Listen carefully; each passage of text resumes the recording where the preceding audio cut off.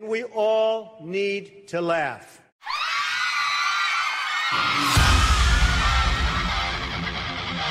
We choose truth over facts. And now for a perpetual political protest in progress. Judge my physical and mental physical as well as my mental fitness. Coffee time.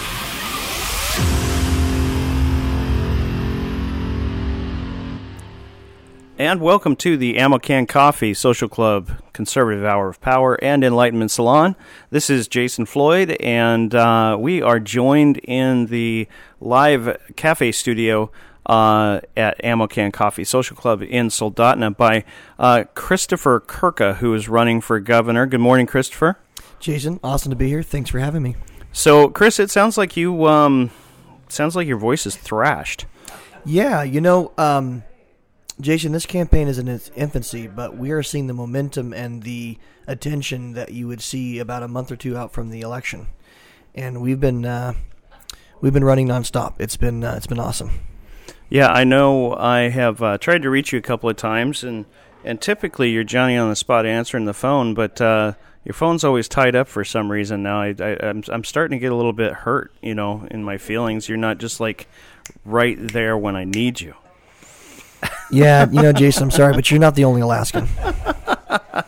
Oh, man. Well, that hurts. Oh, anyway, we do have Loretta Eaton in the house again today, and we've got a great show lined up for you. Stack of stuff here. Loretta, give us some highlights. What are some crazy things that you've run across in your research this week? Well, the one thing that I found that was interesting that we've talked about before is how they're able to coordinate, liberals are able to coordinate things. And Mark Zuckerberg, the headline is now trying to take over American newspapers. And lo and behold, his organization has reporters in 3 newsrooms. Now, we're talking about the corporation now formerly known as Facebook, now called Meta. And it's Meta Media or Meta yes, it's Meta Press Meta Journalism Project is what he's calling Meta it. Journalism Project. And they're actually going in. Did you ever think you would hear those two words together in the same sentence, Facebook and journalism? No, and he's actually going in, just from reading the synopsis, they go in and they agree to pay a percentage of the salary of these reporters, and they're doing it under the guise of internships, training, and whatnot. And what do you think the chances are that we could get some of that money for the podcast? Well, I doubt it. I think you're too far right for them. But, they've got one in the Anchorage Daily News, they've got one in Sitka, and they've got one in Unalaska. Well, speaking of Sitka, that brings me to last week's podcast. We had a gentleman here by the name of Ralph Vigilante. Oh, gosh. When I met Mr. Vigilante, I was like, now I know a few good vigilantes in Sitka. He and his wife were wonderful people. And one of the things they were telling me was that in Sitka, the wave of wokeism is awash. Oh gosh, and scary. And to the point that one city council member was brazen enough to say in a meeting of his peers that he felt that people without vaccines should be lined against the wall and shot. And there was no blowback for that. There was nothing. They just said maybe you shouldn't say that. Well, one of these embedded reporters, because that's really what that's what Mark Zuckerberg is doing, is he's embedding reporters. Yeah. Right, in communities across the country, so that he can, and he's not alone. You said that Google's involved, and there's most of the major tech companies are, and a lot of the very, very liberal foundations. So it's often stated that the press is the fourth estate. The fourth estate. No, so we have the in the Constitution. There's only really 3 estates that are defined. There's the executive, the legislative, and the judicial. Yeah. But oftentimes they've said that the press serves as the fourth estate unofficially. Well, it seems as though this has gone full official now. Well, I don't know if they're the fourth estate, but they're certainly like, a part of the tech companies, just like they have subunits. Chevron has subunits. It's got oil and gas, and it's got the coal mining, and it's got all these things. They're no longer there's no longer freedom of the press as far as I'm concerned. The minute they're doing this tells you that they have an agenda, because bless their hearts, these are young people, very impressionable, and I'm sure there's I'm sure there's education that goes in behind this. I'm sure they're offered other things, other ways to improve themselves, and I just don't think they go in and say, report the news, because it's too biased. What comes out is too biased. So I want to touch on that briefly with our guest here. So as a candidate for governor, Mr. Kurka, have you run into any media bias yet? Jason, I'm well, that's good tea you got here at the coffee shop. That's really helped my voice. Well, it's communist tea, so we got that from a company I will not name in Anchorage, which I will no longer be purchasing product from. But we're going to use it till it's gone. I actually thought about dumping the tea in the river, but then I figured like the EPA or DEC or somebody might come after me. But I want to do it like symbolically, like Boston Tea Party style, But maybe we could burn it like incense out in the parking lot in protest of their masking. Anyway. Yeah, so, Jason, I've been doing political organizing for a long time, and it's constant bias. But I'll tell you what, I am super encouraged. By the bias? Well, no. Okay. No. Expand. All right, so the mainstream or the drive-by, whatever you want to call them, the media, legacy media, they've so lost any of their credibility now that they're losing their influence. They're losing their power. And now we have alternative sources such as yourself. We have alternative sources like the Alaska Watchman. We have alternative sources out there that are starting to cut through the noise, like the Daily Wire, right? We have fantastic sources who care about the truth. Not enough. We need more. We need more to combat that. But, well, I won't get into campaign strategy, but it's kind of funny when you get coverage from the left-wing media and they label you as something and they say, oh, Chris Kurka, he's the former director of Right to Life. And that's like the biography. That's their biographical statement about me. Not, how long I've been in Alaska, that I got 4 kids, that I've, third generation Alaska, whatever it is. Not that, when I'm in the legislature, it's all not what I've done in the legislature. It's former director of Right to Life, because to them that's a slam. That's a slam. But the people I'm trying to attract, the conservative pro-life community, it's awesome. So sometimes in their effort to, it's like Donald Trump, right? You have the media going after Donald Trump on a constant basis, and it doesn't hurt him. It does with some quarters. I mean, there's always people that trust the media to their own, there's always people that trust them, and that's where they get their information from. But I think we've gotten to a point where they've lost so much credibility. Nobody cares what CNN thinks. So let's speak to that a little bit, because it's not likely that CNN's going to pick up this race until sometime maybe a week before the actual election, and it looks like you're going to win. Then they'll probably carry something about it and try to inflame the mobilize their leftist minions. But I've been talking to people about your campaign since you announced. And one of the things that strikes me about your campaign is that you are not the heir apparent, and you are not necessarily the establishment's pick. And I know in your bid for your House seat that folks from D.C., from the established Republican Party, came after you. They actually tell us a little bit about that. Yeah, and it's funny. I was the first candidate to get in the race.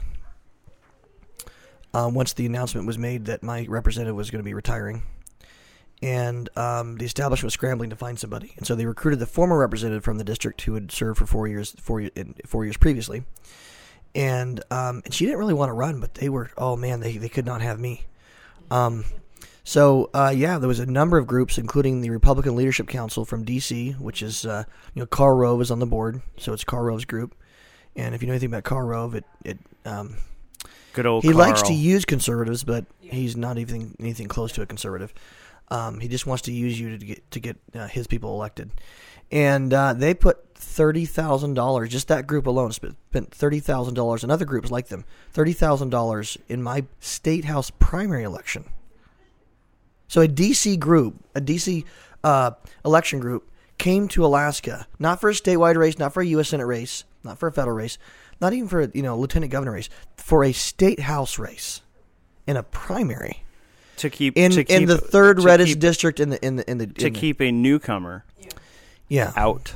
Well, you're not really a newcomer though. No, because I think if I were a newcomer, they would have ignored me. No, it was I have a so I was the first Republican delegate in 2012 at the state convention of anybody in I think the party's history to put forward a resolution to censure Lisa Murkowski. And when you start doing stuff like that, when you start organizing a right to life, and Lisa who? Murkowski.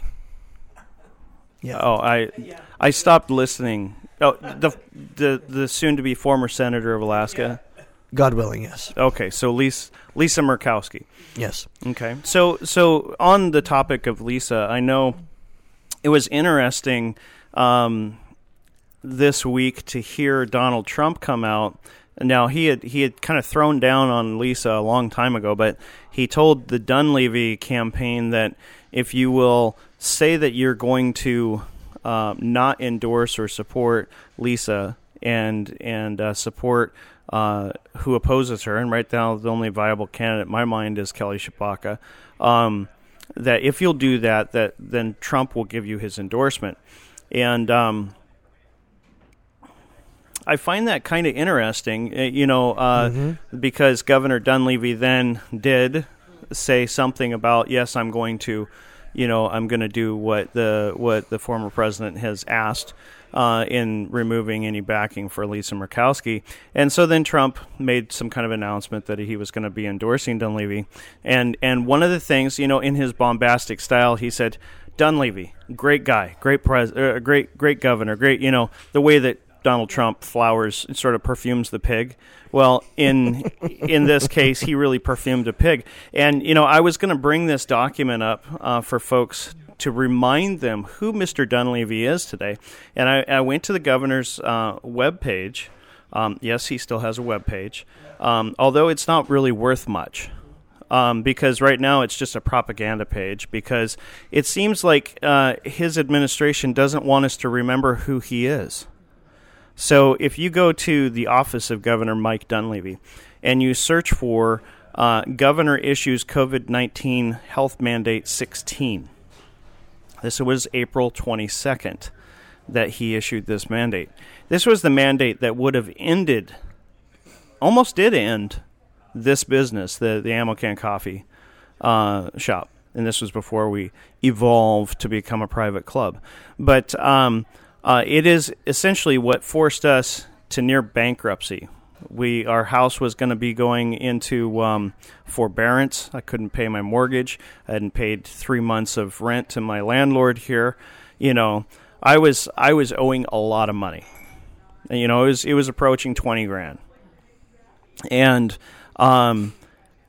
in that health mandate, the governor stated that if somebody got sick at an establishment like our coffee shop, that we could be fined a tremendous amount of money. It's like $500,000, if my memory serves me correctly, and also face misdemeanor charges. Now, if somebody died from COVID and they could trace it, I don't know how you do this, trace it to them contracting it at your business, it now went to $1.5 million in fines and up to a year in prison. Governor Dunleavy is a bully, and he's a tyrant. And when you go and you try and read COVID-19 Health Mandate number 16 and click on the link, and I'm going to go ahead and do that here just so that I can read exactly what it comes up. A white screen comes up and it says 502 error. The request could not be satisfied. I like the language there. Could not be satisfied. Cloud Front wasn't able to connect to the origin. We can't connect to the server for this app or website at this time. There might be too much traffic or a configuration error. Try again later, or connect to the app or website owner, or contact the app or website owner. If you provide content to customers through CloudFront, you can find steps to troubleshoot and help prevent this error by reviewing the CloudFront documentation. So, CloudFront apparently is a service the state is using, because if you go and you click on the rest of, so in this, you have the COVID-19 Health Mandate 16, which you normally would be able to click on and read. That link is broken. But then you can go down to the attachments D, E, F, G, and H, which talk about non-essential public-facing business generally, retail businesses, restaurants, dine-in services, personal care services, non-essential, non-public-facing businesses. All those links work, but they don't contain the threats. Mm-hmm. Yeah. They don't contain the threats. I find it curious that documentation on the governor's website is mysteriously not linkable now.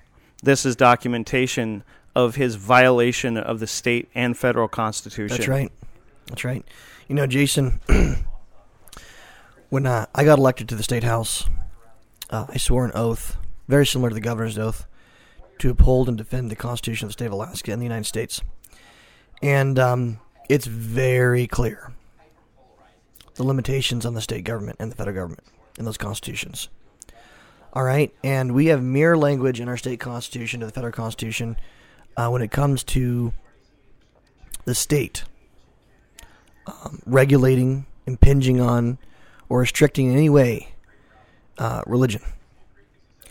And Jason, a lot of states said, we're going to do some lockdowns, we're going to do restrictions, we're going to do COVID policy, we're going to be stupid. But they didn't say that, but that's what they were doing.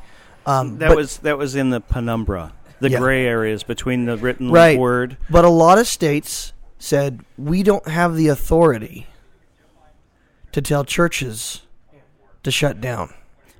We in Alaska. Did Dunleavy say that? No. I think you're looking for leadership, and that's not really something that we have in the governor's office. All right. So we are one of 30 states that said, you're a church, you're going to shut down.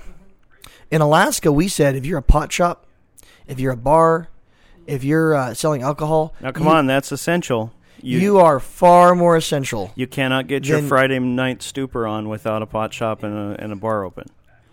But it is unessential for believers to fellowship together and to come together, which we're as believers in Christ, we're called to do in Scripture. I've heard a couple of pastors make this statement: we will never close our doors again. So there were a lot of pastors that went along with this. They went along with it because they were afraid. Yeah. And if there's one thing I can say about Governor Dunleavy, he is the governor of fear. And fear is power. Mm-hmm. And the media only survives on, is perpetuated by, and That's right. exists because of fear. And to the same extent, politicians build their entire careers typically preying on the fears of people. That's right.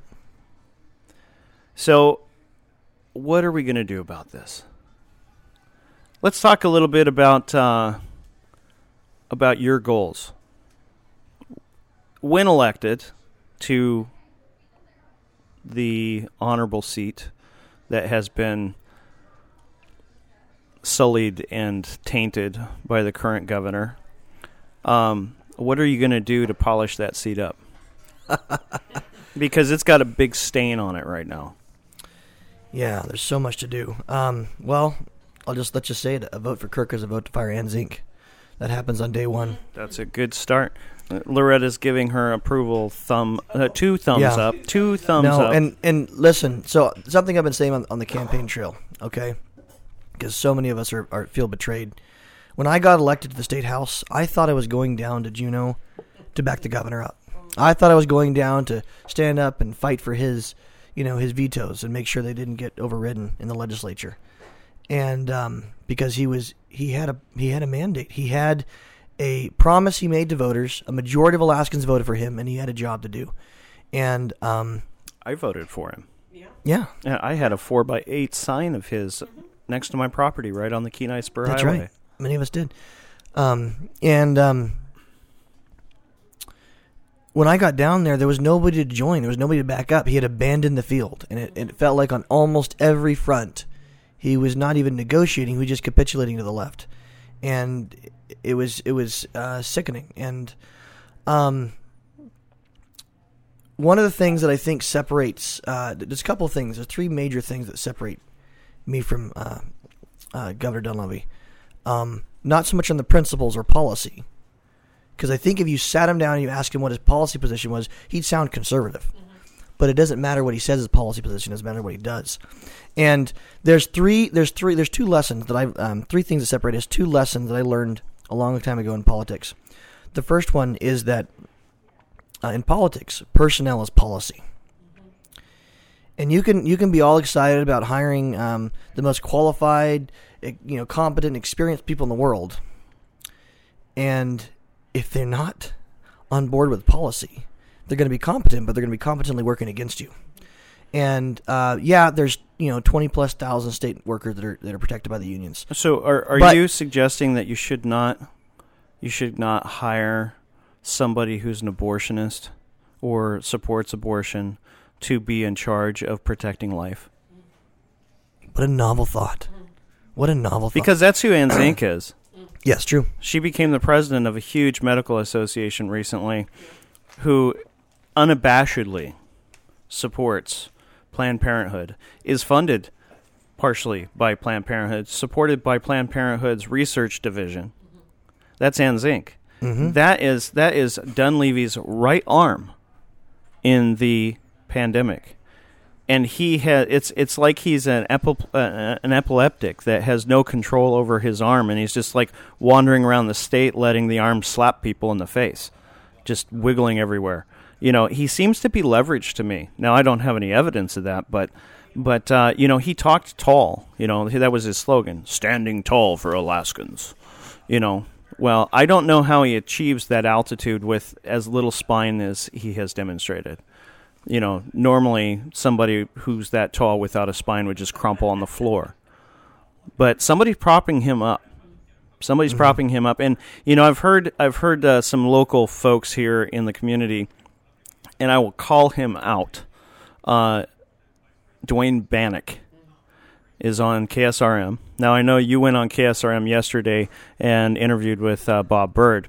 But Mr. Bannock, the day that you announced, because I was watching, had nothing kind to say to you. Actually, he talked about valley trash. He talked about. Did he really say valley trash? Talked about how you would probably that you're so stupid you'd probably nominate your wife to be lieutenant governor, and it cast great aspersion upon you. And I found it ironic that he claims to be a Republican, but really what Mr. Bannock very clearly demonstrates on a daily basis is that he is a crony capitalist who is accessing the establishment because it gives him access. Mm-hmm. And pay to play is the way that things are done. That's the modus operandi of the crony capitalist. And any time that their center of power, their ability to have that access, or their ability to control the process is threatened, they get very mean. We can look at Liz Cheney right now, daughter of former Vice President Dick Cheney, and see all of the things that she's asserting and saying. Fortunately, she'll not be elected this next round, but the establishment very much wants to put their guy or their gal in office because the establishment then has access, and that person owes them. And then they can fill the cabinet with all of the other establishment people that they need to keep their machine running. And so what are you going to do on your first day in office? Well, like I said, the first thing we're going to do is fire Anne Zink. But okay, you can do that in like 10 seconds. Right, I mean, and that's only... You can just be like, call her up and say, in Trumpian style, you're fired. I don't even know if we'll waste time with the phone call, honestly. But let me go back. Before I answer your question... Do it for us. Do it for us. Well, we'll just do a press conference. Anne Zink, you're fired. But... okay. Because if it's for you, then... Yeah. Okay, so let's go back to... Before I answer that question, what am I going to do on day one? To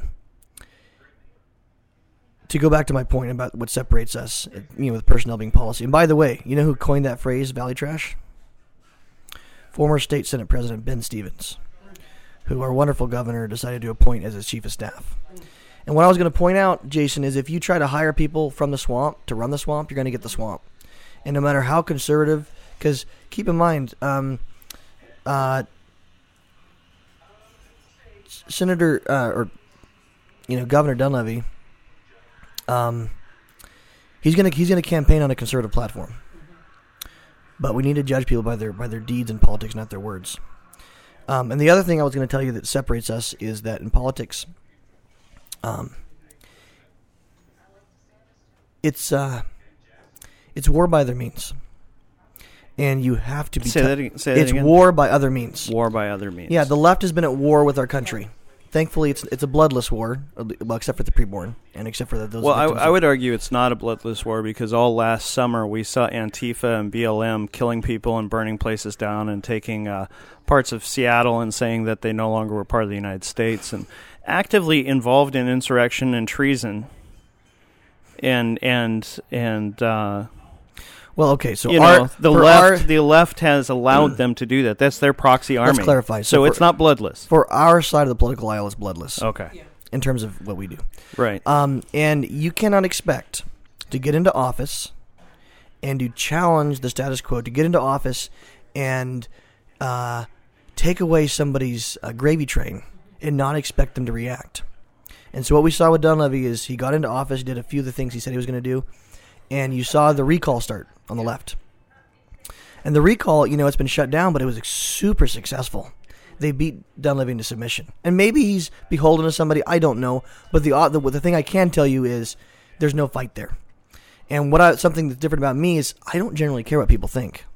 All right? I care about the values that I promise voters I'm going to fight for. And I'm making campaign promises, and those are what I'm going to stick to. But and I'll talk and listen to anybody. But you don't come to me and have me do something based upon your position with some organization or your position with some lobby. Convince me on the merits of the policy that is good for Alaskans, that's good for Alaska. I had a representative.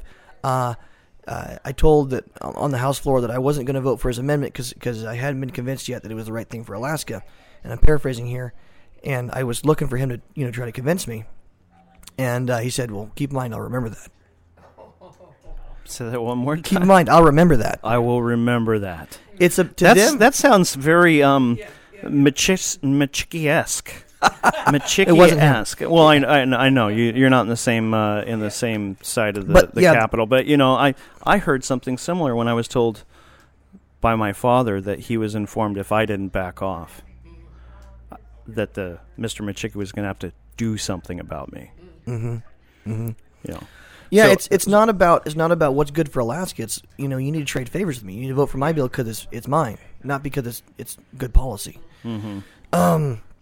So some of the things we're going to do on day one. Well, like I said, you can't hire the swamp. So we will be replacing any at-will employee the state has that is that is going to be in charge of implementing policy. That is, we're not getting rid of every employee. I'm not saying that at all.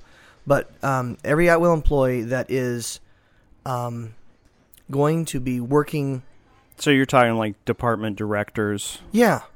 Kind of thing. if you are part of the problem, if you've been part of the swamp and doing the same stuff, and you're not actually, there's some great people working for the Dunleavy administration, but they're far and few between. And so we'll be keeping some of those folks. But this is a campaign against the swamp. This is a campaign against the status quo, against the crony capitalists. I don't even like, Jason, I hate that phrase, crony capitalist. I use it a lot, but they're cronies. See, a capitalist is somebody like you and me who own a business, and we go out and work in the free market. Well, Mark Zuckerberg's a crony capitalist. Jeff Bezos is a crony capitalist. You know, they leverage finance through a closed network of associates who establish them in elite positions to have advanced knowledge. It's like insider trading. Let's define real quick this term establishment that we use a lot. When I say establishment, what I'm talking about is it's a loose network. It's not hyper organized. It's a loose network of big dollar donors that they're the cronies, right? They get a gravy train. Pay to play. They have a gravy train where they get contracts from the government for their nonprofit or their business, and they will fight hard to make sure that the people getting elected are those who are going to keep that faucet going, keep that gravy train going. We're going to bankrupt the next generation. We're going to, inflate the money supply. Well, that's fine as long as I get mine, right? I mean, that's the new America. Yeah. Just give me my stimulus check and leave me alone. Loretta's got something. But I also think it goes lower down. I think you can't just think in terms of people that own businesses, because I went on a Republican something that there were large donors there. None of them owned businesses. They just liked the access they had to Lisa Murkowski, because on this tour that we were doing, 3 or 4 of them were very kindly taken away by Lisa and shown somewhere. And they had no business interest. They just had accumulated money, and they just like that access. And we can't forget them, because we're saying Mark Zuckerberg's the evil one. No, we've got people in our community that do it just for the power that it gets them, not for their business. Maybe I could raise funds that way. If you'd like to capitalize the Ammo Can Coffee Social Club, I will take you on a personally guided tour of our stockroom. I will take you behind the scenes and show you where the magic happens. Yes, that was a shameless plug and a request for money. So get out your checkbooks. Yeah, so I think those are the 2 lessons I've learned that really separate me from Dunleavy. But the third thing I mentioned earlier was on judicial supremacy. I don't believe in judicial supremacy. When I have an oath of office, my oath is to protect and defend the Constitution. The oath is not to protect and defend the Constitution as interpreted by the courts. So I'll give you a quick example. And this governor's not been too different from our other governors on this. He's just been worse. And that is, the legislature representing the people continually says, we don't want to pay for abortions. And our founders are very wise to make the incredible power of appropriation given to the legislature. The lawmaking power and the appropriation power is given to the legislature. And they are a dysfunctional body for a reason. It's designed that way. We want to make it very difficult to pass legislation. We want to avoid making horrific mistakes when you legislate by fiat like the judiciary has. And what we've had is a series of governors, including this one, who've decided, you know what? I'm going to ignore the legislature. I'm going to ignore the will of the legislature, and I'm going to obey the courts, and we're going to pay for abortions. But on day 1, we will stop the payments to Planned Parenthood, because the legislature has consistently said, we don't want to pay for abortions. And my oath is to protect and defend the Constitution. And honestly, Article 1, Section 1, the opening words of the Constitution, Jason, say that this Constitution is dedicated to the principle that all persons have a natural right to life, liberty, and the pursuit of happiness, and the enjoyment of the rewards of their own industry. So that's the other piece of this. Governor Dunleavy must have missed that memo. I mean, the Constitution. Yeah. It's a very lengthy memo. Kind of an important one. It's the rules of how we operate as a government. It's a memo of the people to its government. Yeah. And that's the other problem with this whole idea that we're going to select some business and say that, oh, you're essential but your competitor's not. and some are important, some are not. And we're picking winners and losers. Do you remember? That's a direct violation of Article 1, Section 1. Do you remember Governor Dunleavy also put a prohibition on weddings? Yeah. Yeah, a prohibition on weddings, and then Ethan Berkowitz said, "Well, I'm going to one up you on that one. If you hold a wedding in Anchorage, I think the fine was like $23,000 or $26,000. Is that all? To hold a wedding during the lockdowns. And you know what? My son got married. We had a black market wedding in the backyard at Locarno." The bed and breakfast we used to run in Anchorage, but it's closed now because Anchorage is so woke that they drove 25% of their small business out of business. Remember who did that to you, Anchorage? Wow. Remember who did that? That was Ethan Berkowitz and the Assembly. There's a left-wing mob operating out of control based on the precedent set by our governor. Because the governor is the last line of defense against out-of-control bureaucracy and out-of-control tyrannical bureaucracy. Because he has the power of executive order. He also has the troopers to enforce. And his primary role is to uphold the Constitution.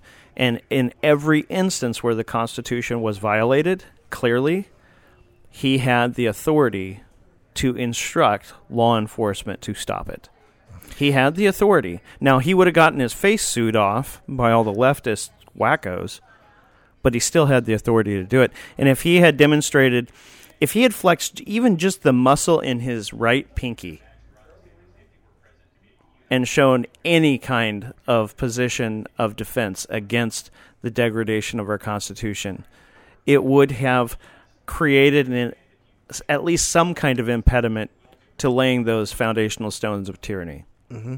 Mm-hmm. Jason, there's a statute, a little-known statute on the books in Alaska, and I don't have the number in front of me, but it criminalizes interference with the constitutional right. And I think the penalty is only like a misdemeanor, but it's something. Right. And, who wants a misdemeanor on their record? Have you ever heard of the governor or anybody prosecuting? And if there was ever a time to prosecute for interference with constitutional rights, it is now. It was this last 2 years of hell for Alaskans. So let's talk about the governor's emergency powers, because people like Bannock and others will come to his aid and say, well, he was just doing what he had to, and but really those powers only exist at the permission and pleasure of the legislature. And do you recall when the legislative sort of authority, the authorization ended? And in the set, I know you were just installed last year, so this would have been in the previous year that he had that authority. But I recall. So let's talk about that. Yeah. So the governor can make a disaster declaration, and it can go up to 30 days long, and then the legislature has to weigh in. And the legislature weighed in, and they gave him until. They extended his disaster until November 15th of 2020, I recall, if my dates are right. No, I'm talking about the previous year. I'm talking about in November 15th of 2020. Or 2020. Okay, yeah. And we got the November 15th. We're in 2022, right? Yes. Yeah, okay. Yeah. Right. Catch up with the times, Jason. Yeah. Hey, I've been busy, okay? My head's been down. I've been working my face off. So, November 15th, 2020 rolls around, and the governor says, well, the legislature's not calling themselves back into session to extend this, which, if they wanted to, they could, but they didn't want to. Mm-hmm. And I don't want to call them in, even though I could do it with a stroke of a pen, because I don't want to deal with a bunch of legislators. And so I'm going to just extend. And so what he said was this: he played this word game where he said that, before the emergency was a possible pandemic, and now we have a pandemic. And if you recall, around that same time, there was this wonderful thing where I say abused, but he used the emergency alert system on your phone. So if your phone's on silent, or it's even, I think maybe if it's off, I'm not sure it's off, but if it scares the crap out of you when it goes off. This alarm goes off like the world is ending, and it's there for a reason. If there is in your neighborhood driving down the road is a kidnapper or something who's got a kid, if there's a tsunami coming up the inlet. There's a reason we have that. It's for Jeff Bezos' spaceship is falling out of the air and it's probably going to hit your house. Yeah, there's it's an emergency alert system, and he used the emergency alert system to send out a propaganda piece where he threatened Alaskans because they weren't doing a good enough job of being responsible and stopping the spread of COVID, and he was threatening them with potential lockdowns. Propaganda. Sorry, it was so had something caught in my throat. It was so inappropriate for a governor to threaten Alaskans with. But that wasn't the first time. Right. So, but what he did, he extended the disaster declaration, and then he did it again and again, grossly violating the Constitution. And then we get into the session. So I'm a new legislator. I go down there to Juneau, and there's this frenzied idiocy about, we can't get the bill moved through the legislature fast enough. We gotta ask the governor to do it again. And there was this idiot letter signed on to by, and I know they didn't believe in it, but you know what? People got to be judged by their actions, not their good intentions. Hey, Loretta, I hear a stupid coming on. No, I'm not going to. Loretta's all about stupid. I'm all about evil. So, I blame everything on evil. She blames everything on stupid. So let's talk about the stupid letter. Chris is agreeing with me about stupid. Stupid, he didn't mention evil. He just didn't say stupid. Okay. All right. Oh, there was evil. It was very evil. See, I told you. But this letter, well, let's just they can look it up themselves. It was a public letter sent to the governor, asking him to break the law. Of course, they didn't say that explicitly, but to extend the disaster declaration. I was the only legislator. Not everybody signed on to that. I think, Representative Carpenter was very upset about the letter. He didn't sign on to it. Eastman didn't sign on to it. And I think Delina Johnson didn't sign on, but I heard later that she just was late on that. And Representative Rauscher said he did his own private communication with the governor, so I don't know what he said to the governor. But I was the only legislator to publicly, in writing, with my own letter, implore the governor to not violate the law, not violate the Constitution again. Because I just, this idea that one of the most frustrating things to me when I got down to Juneau is to get on the floor. We're passing bills that are coming before us, and nobody is even asking the question of whether what we're looking at is constitutional or not. Well, that's for the lawyers to decide. We don't have an oath of office to protect and defend the Constitution. Well, we can talk about the lawyers, so go ahead. No, nobody's asking the question, unless they're just trying to play a gotcha and they want to get a legal opinion, that says whatever they want to say from Ledge Legal that. Oh, we can't do your thing because infringes upon what the leftists want, and therefore it's unconstitutional. That's, it's effectively what it matters, or what they mean. But nobody's asking the question. Nobody's asking the question. So when myself or Eastman get up on the floor and we say, hey, article such and such, section such and such, this violates that, and we have a concern that it violates that. Nobody even answers the question of, So let me ask you this. You had a number of bills that your office put forward for consideration this year. Now, there's this whole process. I've heard people ask, and when I was working for Governor Dunleavy, and just so that we've got just to be transparent, everybody, I went down with Ron Gillum as junior staff. I lived with Representative Kurka during that time. Representative Kurka's second youngest brother married my daughter. His oldest brother, Jonathan, is one of my closest friends.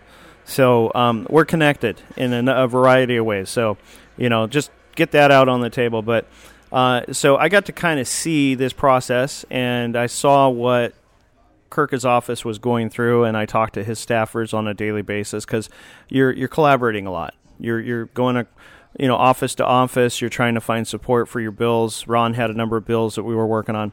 But a lot of people asked Ron, I remember beforehand, and asked me as his junior staffer, what bills did you pre-file?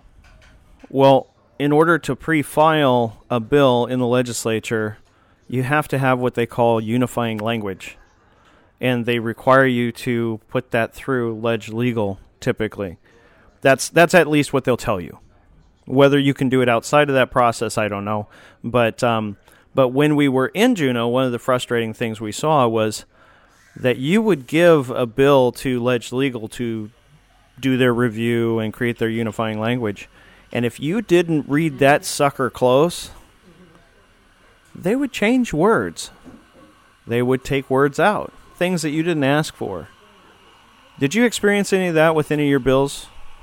Yeah, and I actually had that experience when I was at Right to Life, because I was writing bills when I was at Right to Life, and we'd spend so many months fighting with Ledge Legal, because they would constantly screw things up. And they just run the clock. Yeah, well, here's an example. So, and it's not just me. Like you said, it's Gillum. Essentially, there are no conservatives left that work for no conservative attorneys left that work for Ledge Legal. And to put it this way, is we are not allowed to file bills that have not been drafted by them. So we submit a request to them for what we want. And we elected those people, right? No. I was being facetious. Yeah. So no, they're effectively hired by the head of the legislative affairs, who was hired by the Ledge Council, who is completely nonpartisan. What a joke. So he chuckles. So here's an example. My staff was working on a significant election security and transparency bill, and we actually went across the aisle and we found a Democrat who cared about election not integrity, but security and transparency. We're going to overhaul the system with security measures for chain of custody and making sure that we're not certifying the election with a machine count. We're using machine counts, on the outset, but we're certifying the election with a hand count. Yeah, because we only got like 15 people in the whole state. If there's a state that could do a hand count, Alaska's it. Right. So, we have all these security measures in here, and we get agreement from the Democrat we're working with, and we submit the list, the itemized list of what we want to Ledge Legal, but we want this written into the law. And I think it was 4 or 5 months later, we get a draft, and it was garbage. And we had to start over from ground zero. And we're back at that. We're having a meeting now and it's so frustrating. It is, yeah. I want to give another example. So it's garbage. Let's define garbage. So one of the things that when I went to Juneau, I told Ron, I said, I have a couple of issues as a constituent I would like you to consider, and I will be more than glad to help write those and research those. And Ron I've always said, he comes into a room, he doesn't pretend to be the smartest person in the room. He is the available person in the room, which is more than I can say for most politicians. Unless you got a fat wallet, most politicians won't give you the time of day, but Ron is not that kind of guy. So when he invited me to come to Juneau, we sat down and we talked about legislative priorities and some of the things he wanted to pass and some of the things I was interested in, and found the points that where we connected, on issues. And so there was one issue that we talked about, and that was the recall laws. Because the recall laws in this state are written basically so broadly, so vaguely, and then with so many barriers and hurdles that they basically they undermine and supersede the constitutional authority that's given to the people to be able to seek redress of grievance through petition. They actually create these artificial barriers that you can't actually petition your government for to take up a grievance until you get approval from the government to petition the government to have a grievance in the first place. So you have to have this threshold of you have to get 25% of those people who voted in the previous general election from any given district that you're looking to recall an official from. Or 10%. So 10%. To submit an application, right, that's what I'm talking about. You have to submit a 10% of the voters, 10%, which is the same amount it is to do an initiative petition, and then you have to do 25% after the approve your petition. But the point is that your request, you have to ask permission through a application process. You don't get to directly petition the government. You can't just go out and collect signatures and petition the government. You have to apply for permission to demonstrate grounds to then go and proceed. So there were all these things, and we presented a bill that was, and it's different. It's different at the municipal level and the state level. There's different rules for who certifies the signatures, how that process works, and so as we've seen in Anchorage, who you have as your city clerk can have a big impact on what applications get approved or denied and how. And just like in Sitka, they try to do a recall on this person that wants to line people up against the wall and shoot them if they're not vaccinated. They try to do a recall there, and the city clerk said, well, he's only exercising his First Amendment rights, so that's not grounds. That's not grounds for recall. The constituents can't recall their candidate when he says he wants to shoot them if they don't take a vaccine. I'm not quite sure where they lacked standing or grounds.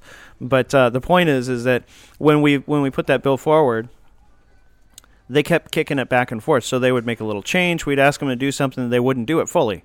So when we'd have to send it back to them, they say, well, you're at the rear of the queue. Well, you have 500 other bills that are being reviewed or written at that time. And so you have to wait until it grinds through the process for some assigned attorney to take a look at it again. And then they kick it back to you, and it's partially done. If I had employees that did such an slipshod,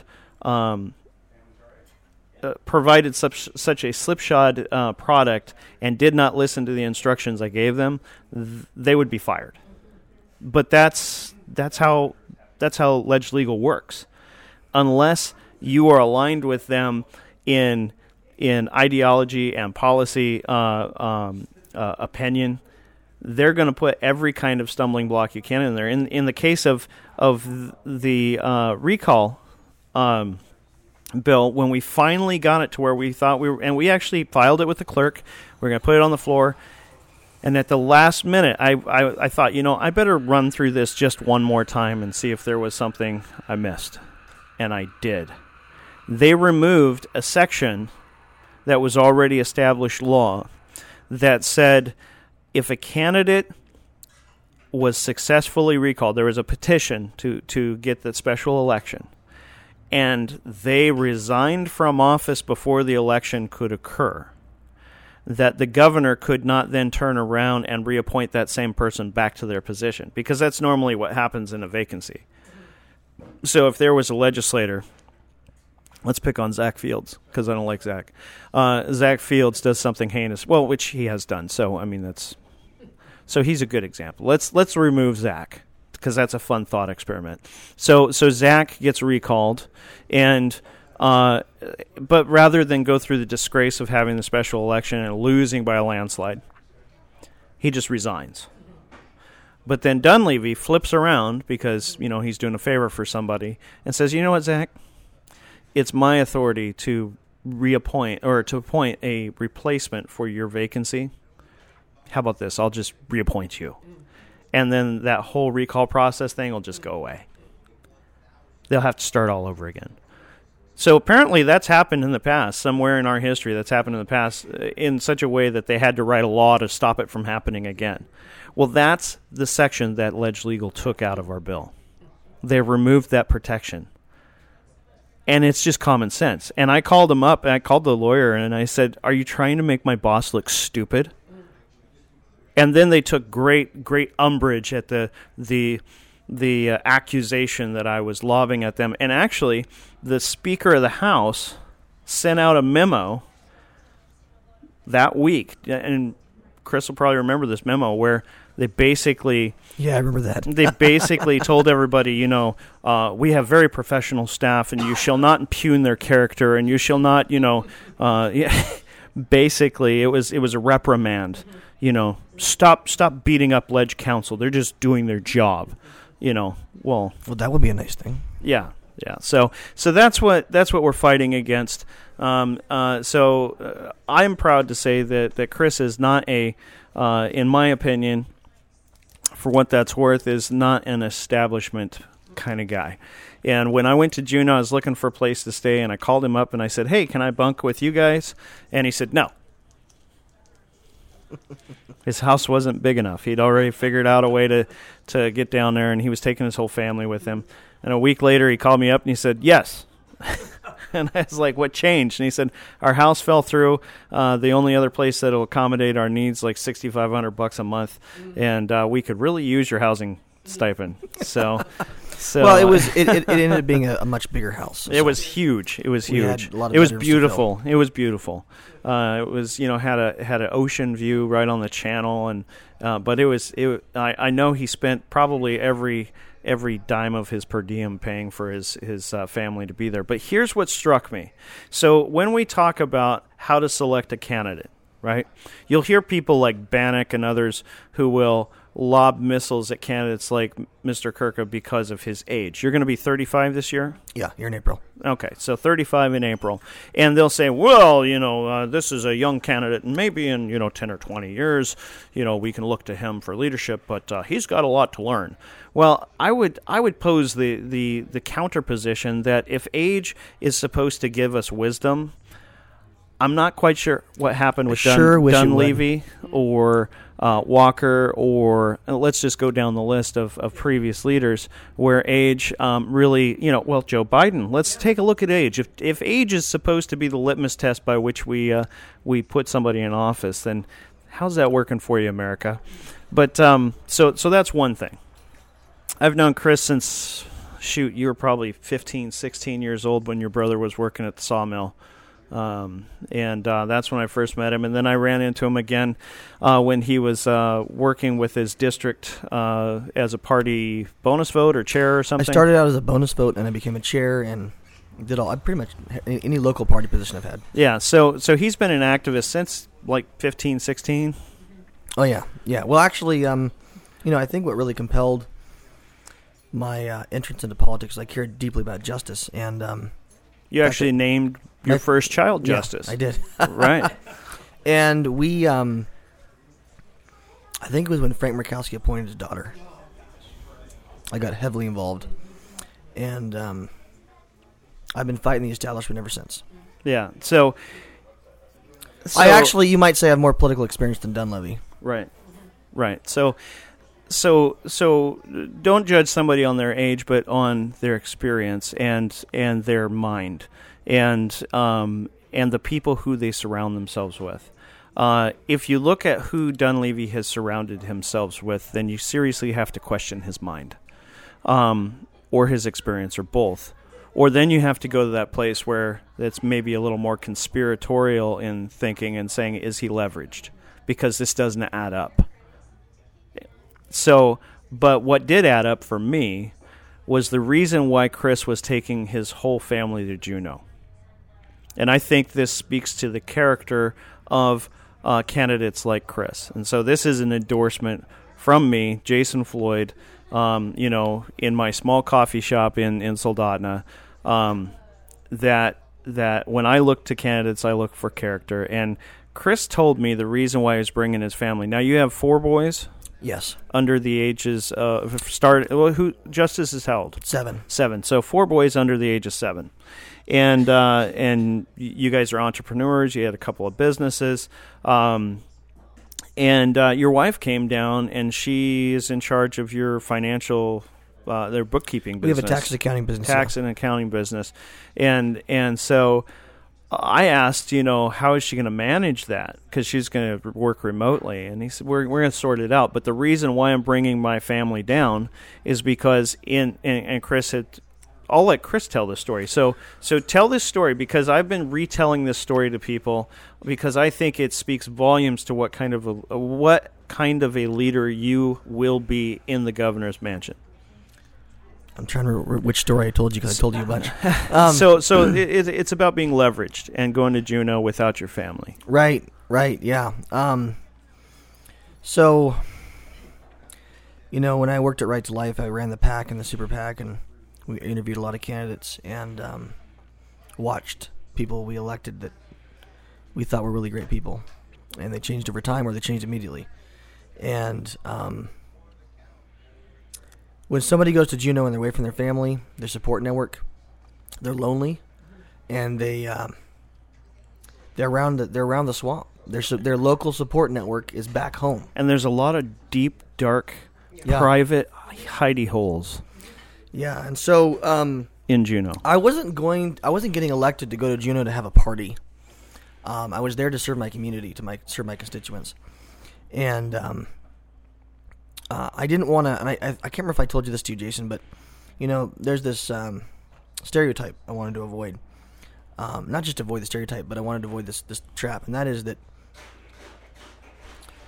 a lot of missionaries, sometimes they let their service to God, their service becomes their God, and they neglect their family, and they outsource the parenting of their children. And I did not want to let my service to my community, my duty, I did not want that to supersede my relationship with my children. I didn't want it to get in the way of being a good father or a good husband. And I've seen it's hard when you go down and you're apart from your family for 3, 4, well, in this case, the summer was insane, months. And I wanted them to have their father present. I wanted to be there for them. It's also easier to avoid the traps. Yes. If you've got your wife and family to return to every night. Yeah. Because normally, and this last year wasn't normal, but normally there'd be endless cocktail parties and receptions and things that you would be attending. Yeah, a lot of people go out and hang out at the bar. That's what they do, and that's just not me. Well, and the lobbyists also will throw these big receptions and things, and and when you talk about things happening in smoke-filled rooms behind closed doors, that's what they're talking about. Is things that are not necessarily done during business hours. Yeah. I certainly didn't go to Juneau to make friends. Well, I think you succeeded. I think you succeeded. And so as we look for reasons why to support the Kurka campaign or other campaigns, I encourage people to consider character. Character counts. Character is what is sort of the visible, demonstrable proof of a moral compass and a platform of standards and values that somebody acts out daily. And we have a group here. I'm going to plug it again because we're coming to the end of our time here. But every Wednesday night we have a men's fellowship here called the Band of Brothers Men's Fellowship. And one of the things that we talked about in this last week's Band of Brothers was this idea of believing, belief, and faith. And how they are, in some instances, the same thing, and how they're very different in other instances. And the idea that you can believe something, but if you don't act on it, all of the believing in the world is not going to amount to anything. The Bible says that even the demons and Satan believe in Jesus. Mm-hmm. That's right. But they're not acting in faith to follow his commands. And so character is like one of those fruits. Character is something that's visible. And it's something you do when nobody's watching, but it's something that's very, very important. And so when we look, go ahead. Yeah, that reminds me of a really great quote. It applies to politics. Somebody said that character is what you do when nobody's watching. Mm-hmm. But I think it was Jesse Helms said this. But it's also what you do when everybody's watching. And you have to. So there's a crime of commission and a crime of omission. And so when nobody's watching, what you're committing to, and then when everybody's watching, what you're omitting to do. And that's something that I know I gave Mr. Kurka more than an earful in Juneau about the lockdown of the Capitol and masking. More than one. More than one earful. I harassed him almost on a daily basis. And, he's got a tough job. And, and he was ambushed a couple of times within the party, and his own caucus. You would hope that those guys and gals would get along, but that's not necessarily always the case. And it's a very dynamic and difficult space to work in. And he's committed his time, his talent, his treasure, and, dare I say, his sacred honor to serving Alaska. My hat's off to you, sir. I'm actually not wearing a hat today, but we'll pretend that I just tipped it. Thank you, Jason. And, we welcome you back to the shop anytime. I would love to have a seated governor on the podcast at some point. We'll have to do that. And but we're going to go ahead and wrap up for the day, folks, because we have a Liberty Action AK group meeting that's happening right now. It happens every Saturday at 1:30, and the candidate is going to go ahead and speak with those folks. And then at 4 to 6 p.m., we're going to have a candidate's reception here at AmmoCan. I'm going to try and do the post-production on this podcast very quickly and get it on the air, so that the 12 listeners we have will have an opportunity to get down here. I think we have more than 12 now, but we've had, I looked the other day and we had something like close to 700 or 800 downloads. So, Nice. This is episode 25. You've been listening to the AmmoCan Coffee Social Club, Conservative Hour of Power, and Enlightenment Salon. Keep your powder dry. Aim small. Miss small. That means look at the target and you look to the smallest thing. That's my favorite line out of the movie The Patriot. Do you remember The Patriot? It's been a while, but I think so. Yeah. So, great fictional piece about the Revolutionary War. But stay well, stay happy, be blessed, and we'll see you next week. Thank you, everybody.